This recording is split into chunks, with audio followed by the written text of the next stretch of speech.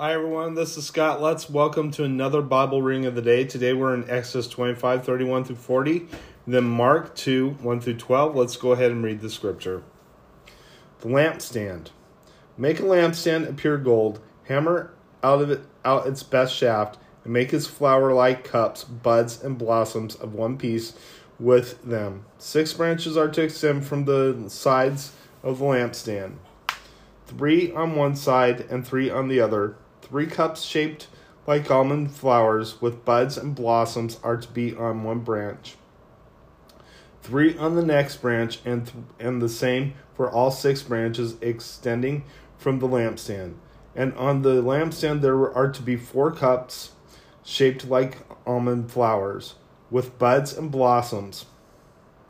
1 bud shall be under the first pair of branches extending from the lampstand, a second bud under the second pair, and a third bud under the third pair.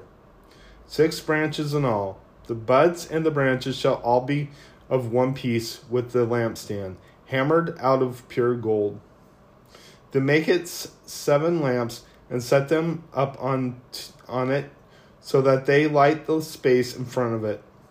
Its wick trimmers and trays are to be of pure gold. A talent of pure gold is to be used for the lampstand and all these accessories, so that you make them according to the pattern shown you on the mountain.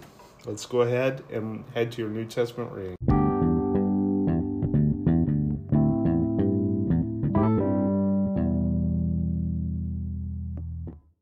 All right, so now we're in Mark 2, 1 through 12. Let's go ahead and read the scripture. Jesus forgives and heals a paralyzed man. A few days later, when Jesus again entered Capernaum, the people heard that he had come home.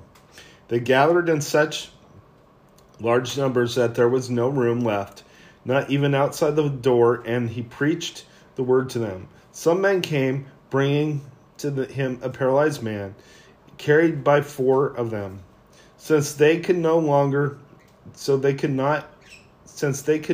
get him to Jesus because of the crowd, they made an opening in the roof above Jesus by digging through it, and then lowered the mat the man was lying on.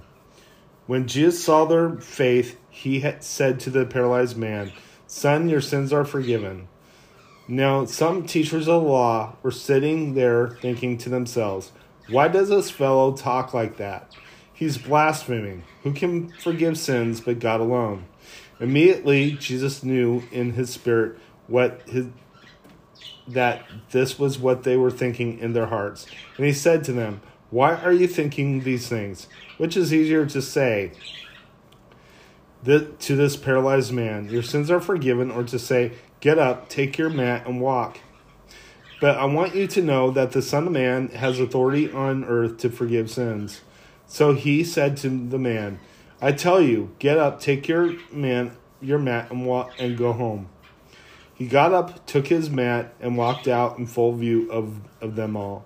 This amazed everyone, and they praised God, saying, "We have never seen anything like this." Let's go ahead and close in prayer. Lord God, thank you for being the great healer, Lord Jesus. I just ask that you be with us, watch over us, I pray. I ask that you bless those who need blessings, and I ask that you heal those who need healing. I ask that you give us our daily bread today, I pray. In Jesus' name, amen. God bless you. Have a great day.